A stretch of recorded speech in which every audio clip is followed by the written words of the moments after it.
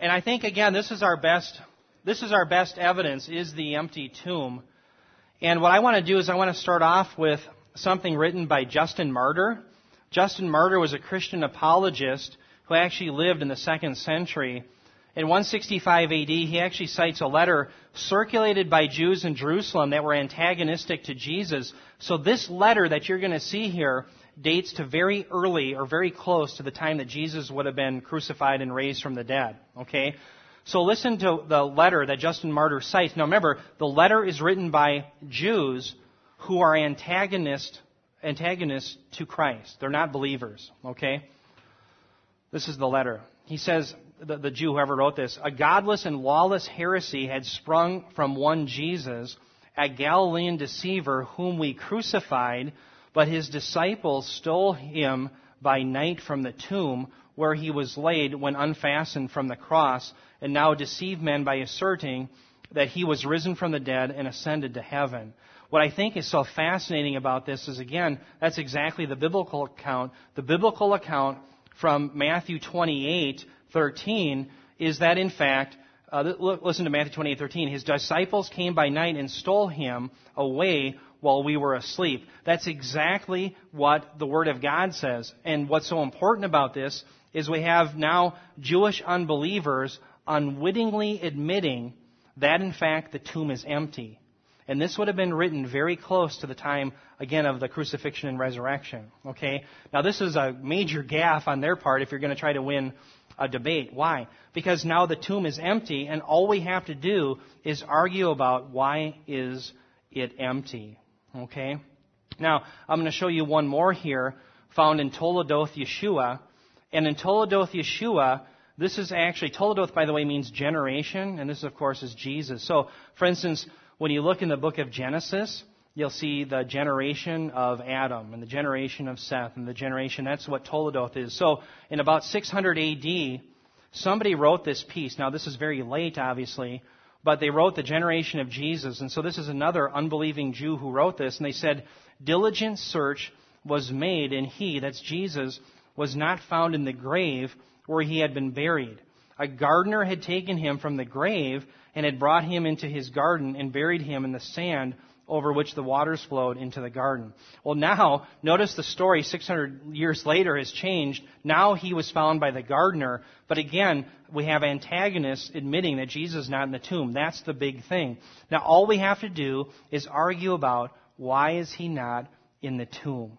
Okay, that's the big picture. Now, let me show you some different proposals that have been made as to why Jesus is not in the tomb.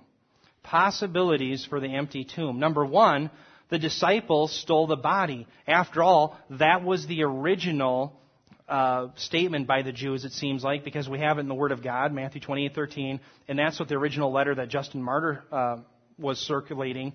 So the disciples stole the body. Well, think about the problem with this. Grave robbing was a significant problem. If you did grave robbing in the day of Jesus, you would be arrested and you would be killed because you didn't mess with the Jews' tombs. Okay? Now notice, were there any arrests? Were the disciples ever arrested for grave robbing? No. In fact, they're preaching openly at Pentecost onward, and not one of them is ever arrested for grave robbery. Well, why? Because they didn't rob the grave, and the chief priests knew it, and they knew they couldn't make it stick. Okay? And so there's a problem with that. Now, the second possibility was that a dog stole the body. This is what James Dominic Crossan asserts. Now, this is really absurd because, again, we've seen the historical reliability of the gospel accounts, right? Time and time again. Well, the gospel accounts make it clear that he was in a rich man's tomb. Jesus was laid in a tomb that had a disc that rolled in a slot. Okay? Now, that would be quite a dog to roll that disc. Okay? I mean, would it not? And so, again, that wouldn't happen in the graves that are being used by the Jews. All right? So, again, I don't know why James Dominic Crossan holds on to that. I think it makes him look very foolish. Number three, the women went to the wrong tomb. But the problem is, to rectify that, all the Jews had to do was produce the body or show them the right tomb. And notice, isn't it interesting, you guys, that, remember, women's testimony was not to be even accepted in the court of law back in this day, and yet the biblical writers allow them to be the first on the scene in their writings. Well, why? Because when you have the truth, you just let the chips fall where they may. The gospel writers were so consumed that Jesus Christ was in fact raised from the dead. They knew they had the truth on their side, so they said, let's just let the chips fall where they may. Let's let truth win. Okay, so they wrote what happened. That's all. All they had to do was say what happened. And again, if the women went to the wrong tomb, then the disciples went to the wrong tomb. How come everybody went to the wrong tomb?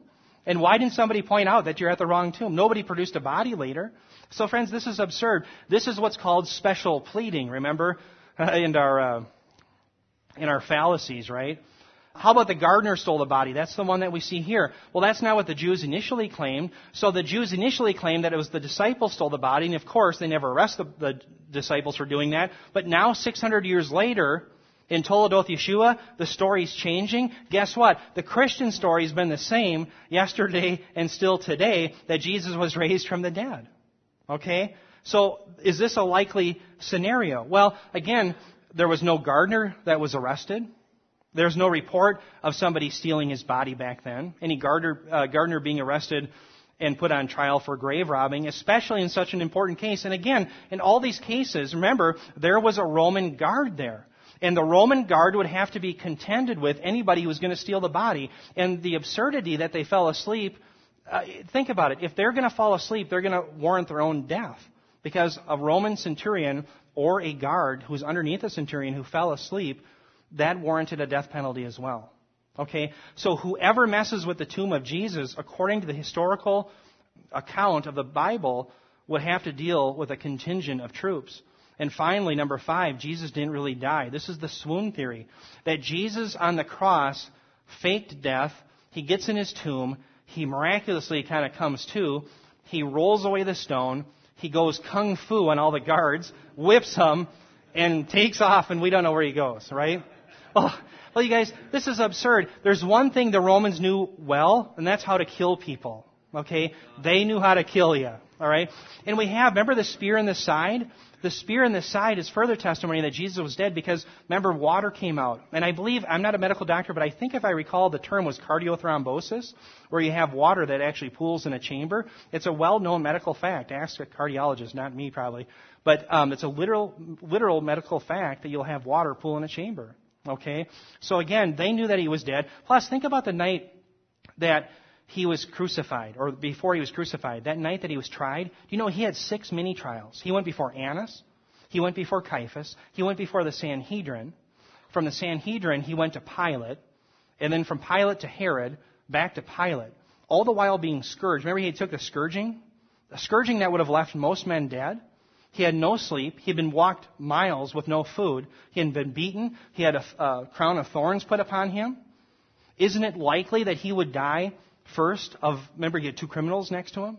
So friends, it was likely that he would die so that they wouldn't have to sledge his legs, especially with the blood loss that he had undergone with no sleep and exhaustion. He couldn't hold himself up anymore, and he is asphyxiated. Friends, none of these things make sense. The only thing that makes sense is the resurrection. And friends, if the simplest answer is the best, go with it.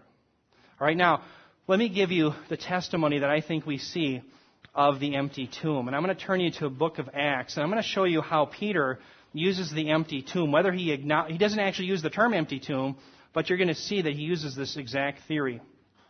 In Acts chapter 2, Peter is preaching to the Jews, and he says, "This man," talking about Jesus, "delivered over by the predetermined plan and foreknowledge of God, you nailed to a cross by the hands of godless men, and put him to death. But God raised him up again. For David says," and here comes Psalm 16:10, "You will not abandon my soul to Hades, nor allow your Holy One to undergo decay." And again, I think that's a reference to the fact that he was only in the ground 3 days. And then he continues, he says, "Brethren," now listen to this, "I may confidently say to you regarding the patriarch David that he both died and was buried in" what? "And his tomb is with us to this day. And so because he was a prophet, he looked ahead and spoke of the resurrection of Christ." Friends, all the Jews had to do that he was preaching to is to say, you know what? This Jesus who you're so fond of, this Jesus whom you're preaching, he's in the tomb like David. Remember, these guys knew what had happened in the events. They had heard the word. They knew what was going on in the street. They knew that the Messiah had been crucified. And you don't think one of them knew where he would have been laid? Friends, all the Jews had to do right here to wreck Christianity is produce the body, but they couldn't. And the reason they couldn't do it is because he wasn't in the tomb. He was raised from the dead. Okay? But David, according to Peter here, was in the tomb, but not Jesus. And again, friends, I think that's the best explanation of the evidence. The empty tomb is powerful, and we can preach it. Where is he? Every other explanation for the empty tomb falls short. So let's add up the evidence that we have. We have the motive, the evidence of motive. Why would men who had everything to gain by not being a Christian and everything to lose by becoming a Christian become Christians unless Jesus had been raised from the dead? Why would Jesus' own brothers deny him and then one day later be bashed to death because they won't deny their brother is the risen Lord unless there's a resurrection? Let's talk about all the secular evidence. We see, friends, the corroborating evidence in the Bible that Jesus existed, that he was crucified during the reign of Tiberius under Pontius Pilate, that there was reports of his resurrection, that there were many people who believed in him. In fact, they believed in him so they would change their lives. We have extra-biblical accounts of the darkness, of the earthquakes.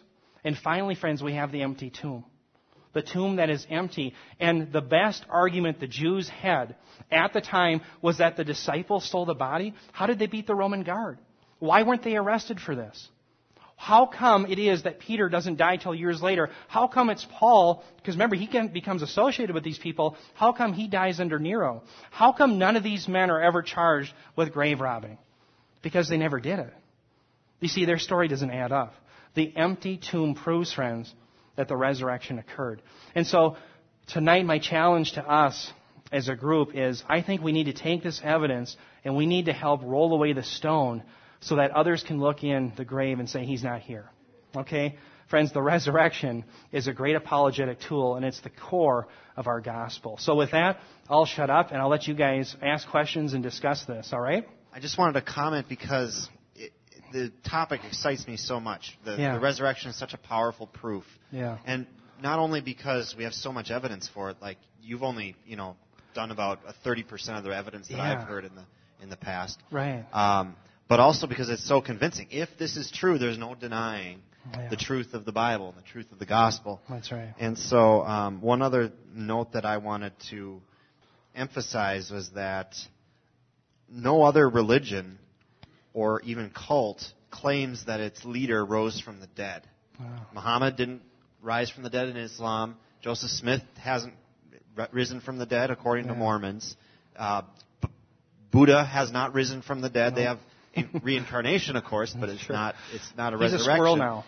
And why? Because it's so easy to disprove. Right. That's right. You need to have really good evidence to claim that. That's right. No one ever does, because it hasn't happened to anyone except Jesus. That's right. That's a whopper to tell, isn't it? Yeah. You better have the evidence on your side. Yeah, really good point. I have one that it's either fact or fiction. Maybe you could answer it. I gardened years ago for a woman who is Jewish. And we were discussing this, and she said, well, I was always told that the apostles became cannibals and ate Jesus, and that's why Christians celebrate the Lord's Supper. That's a new one. But the other thing I loved what he said about about Muhammad and Buddha and Confucius and all them. Yeah. None of them ever were resurrected, but you know what? Jesus died for me. They didn't, so I picked Jesus.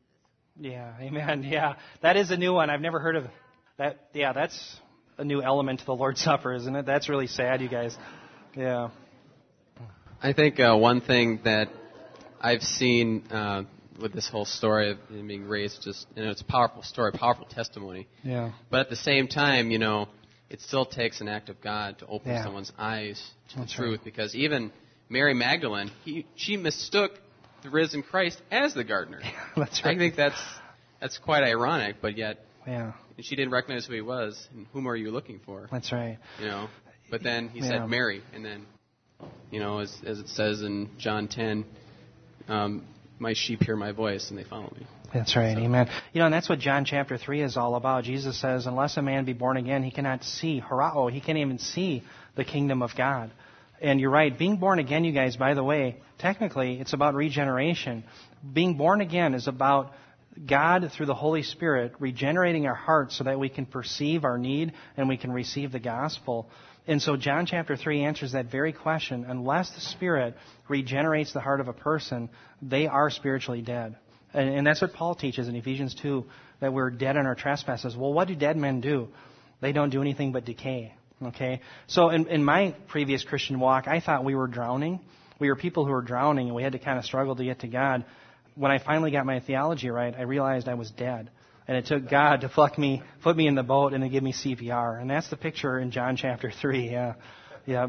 So I just wanted to agree with that the Spirit has to move, but yeah, you've given us a lot of ways to direct people's thinking, to call attention and focus their thinking, if nothing else. Because I think you have to think on these things. You have to be confronted with the facts before you can believe.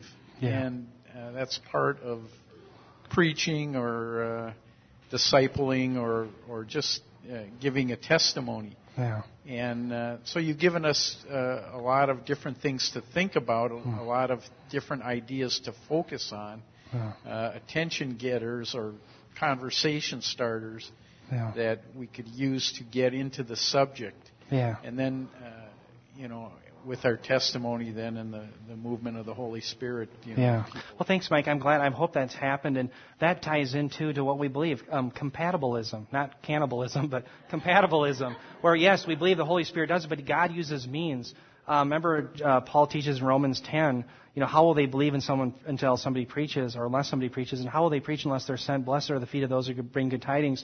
So, yes, the Holy Spirit does it, but God uses means. And what we're trying to do here, and again, like Patrick even said, I'm only hitting just a portion of it, but what we want to do is use the best ideas possible, because we know that God is a God of truth. Jesus says, I came to testify to the truth, and so God is going to honor our good arguments, and the Holy Spirit will work through them. So, yeah, Nick. Kind of in line with the idea that, the Muslims die for their faith, and, how does that make it any different than ours? Yeah. And I think the difference is that people throughout history have died for many, many things that they believed to be true. Yeah. But very, very few, if any, have ever died for something that they knew to be false. And Great the disciples distinction. would have had to have knowingly eaten the body, hid the body, Yeah. and then died for what they knew to be false, Right. which is not logical. That's right. And especially, it's interesting, the character witness that we have of them, they admit up front, yeah, we denied him. Think about what Peter denied him 3 times, and all of a sudden he goes to his death for him. What accounts for that change? You're absolutely right. You won't give your life for a known lie. Yeah. Yeah, that's a good argument. Yeah. And I don't know that I'd join a religion if the first thing you had to do is eat a dead body. That doesn't sound appealing. That would count me out. Yeah. No. I don't want to detract from the resurrection at all, but one little thought is in the back of my head, because I know it's some of the evangelism tools that the 10 Commandments are used, and they're asking if this person has ever lied or stolen or anything. Yeah. And so the Sabbath is one of the 10 Commandments. And I always thought that Sabbath worship was identified with the fact of creation, and that in Leviticus it says it should be celebrated forever. So I'm just wondering if your comment on that. Yeah. Again, we see in Colossians 2, we actually saw in this past, when you saw that verse, that it's actually done away with. Let me explain why. Think about the law is the civil law, we have the ceremonial law, and we have the moral law. And in fact, Jesus actually makes a distinction in the law itself. In Matthew 23, he talks about the weightier parts of the law. He talks about how the Pharisees will make sure they have the right amounts of cumin. Remember the right amount of anise and cumin, but yet they neglect the weightier parts of the law, namely love and mercy and so forth. So Jesus makes a distinction between parts of the law. And I'm just saying that for those who claim, well, there's this distinction between the civil, the ceremonial, and the moral is arbitrary. Jesus himself makes a distinction between different elements of the law. But here's the thing. We see, for instance, in Exodus 25:40, we have Moses given the tabernacle after a pattern. Okay? And so he is to construct the tabernacle after a pattern of the things to come. The writer of Hebrews picks up on that, and he uses it in chapter 8 of Hebrews to talk about the Old Testament, the Old Covenant rather. The Mosaic Law was a foreshadowing in a picture which the substance is now fulfilled in Christ. And that's exactly what Paul is talking about in Colossians 2. The Sabbath is fulfilled in messianic rest. We're resting. We have shalom in faith in Messiah because now we have our salvation. And so once we have entered into messianic salvation through faith in Christ, now we have this Sabbath rest. And so that's been done away with. That only pointed and looked forward to the day of Christ. And so that's why Paul says, let no one judge you according to those things, including the Sabbath, because again, that would be returning back to the thing that foreshadowed the real to come. You see what I'm saying? It's returning back to Mount Sinai rather than going to the New Jerusalem. Yeah. Yeah, but you're right. Initially, yep.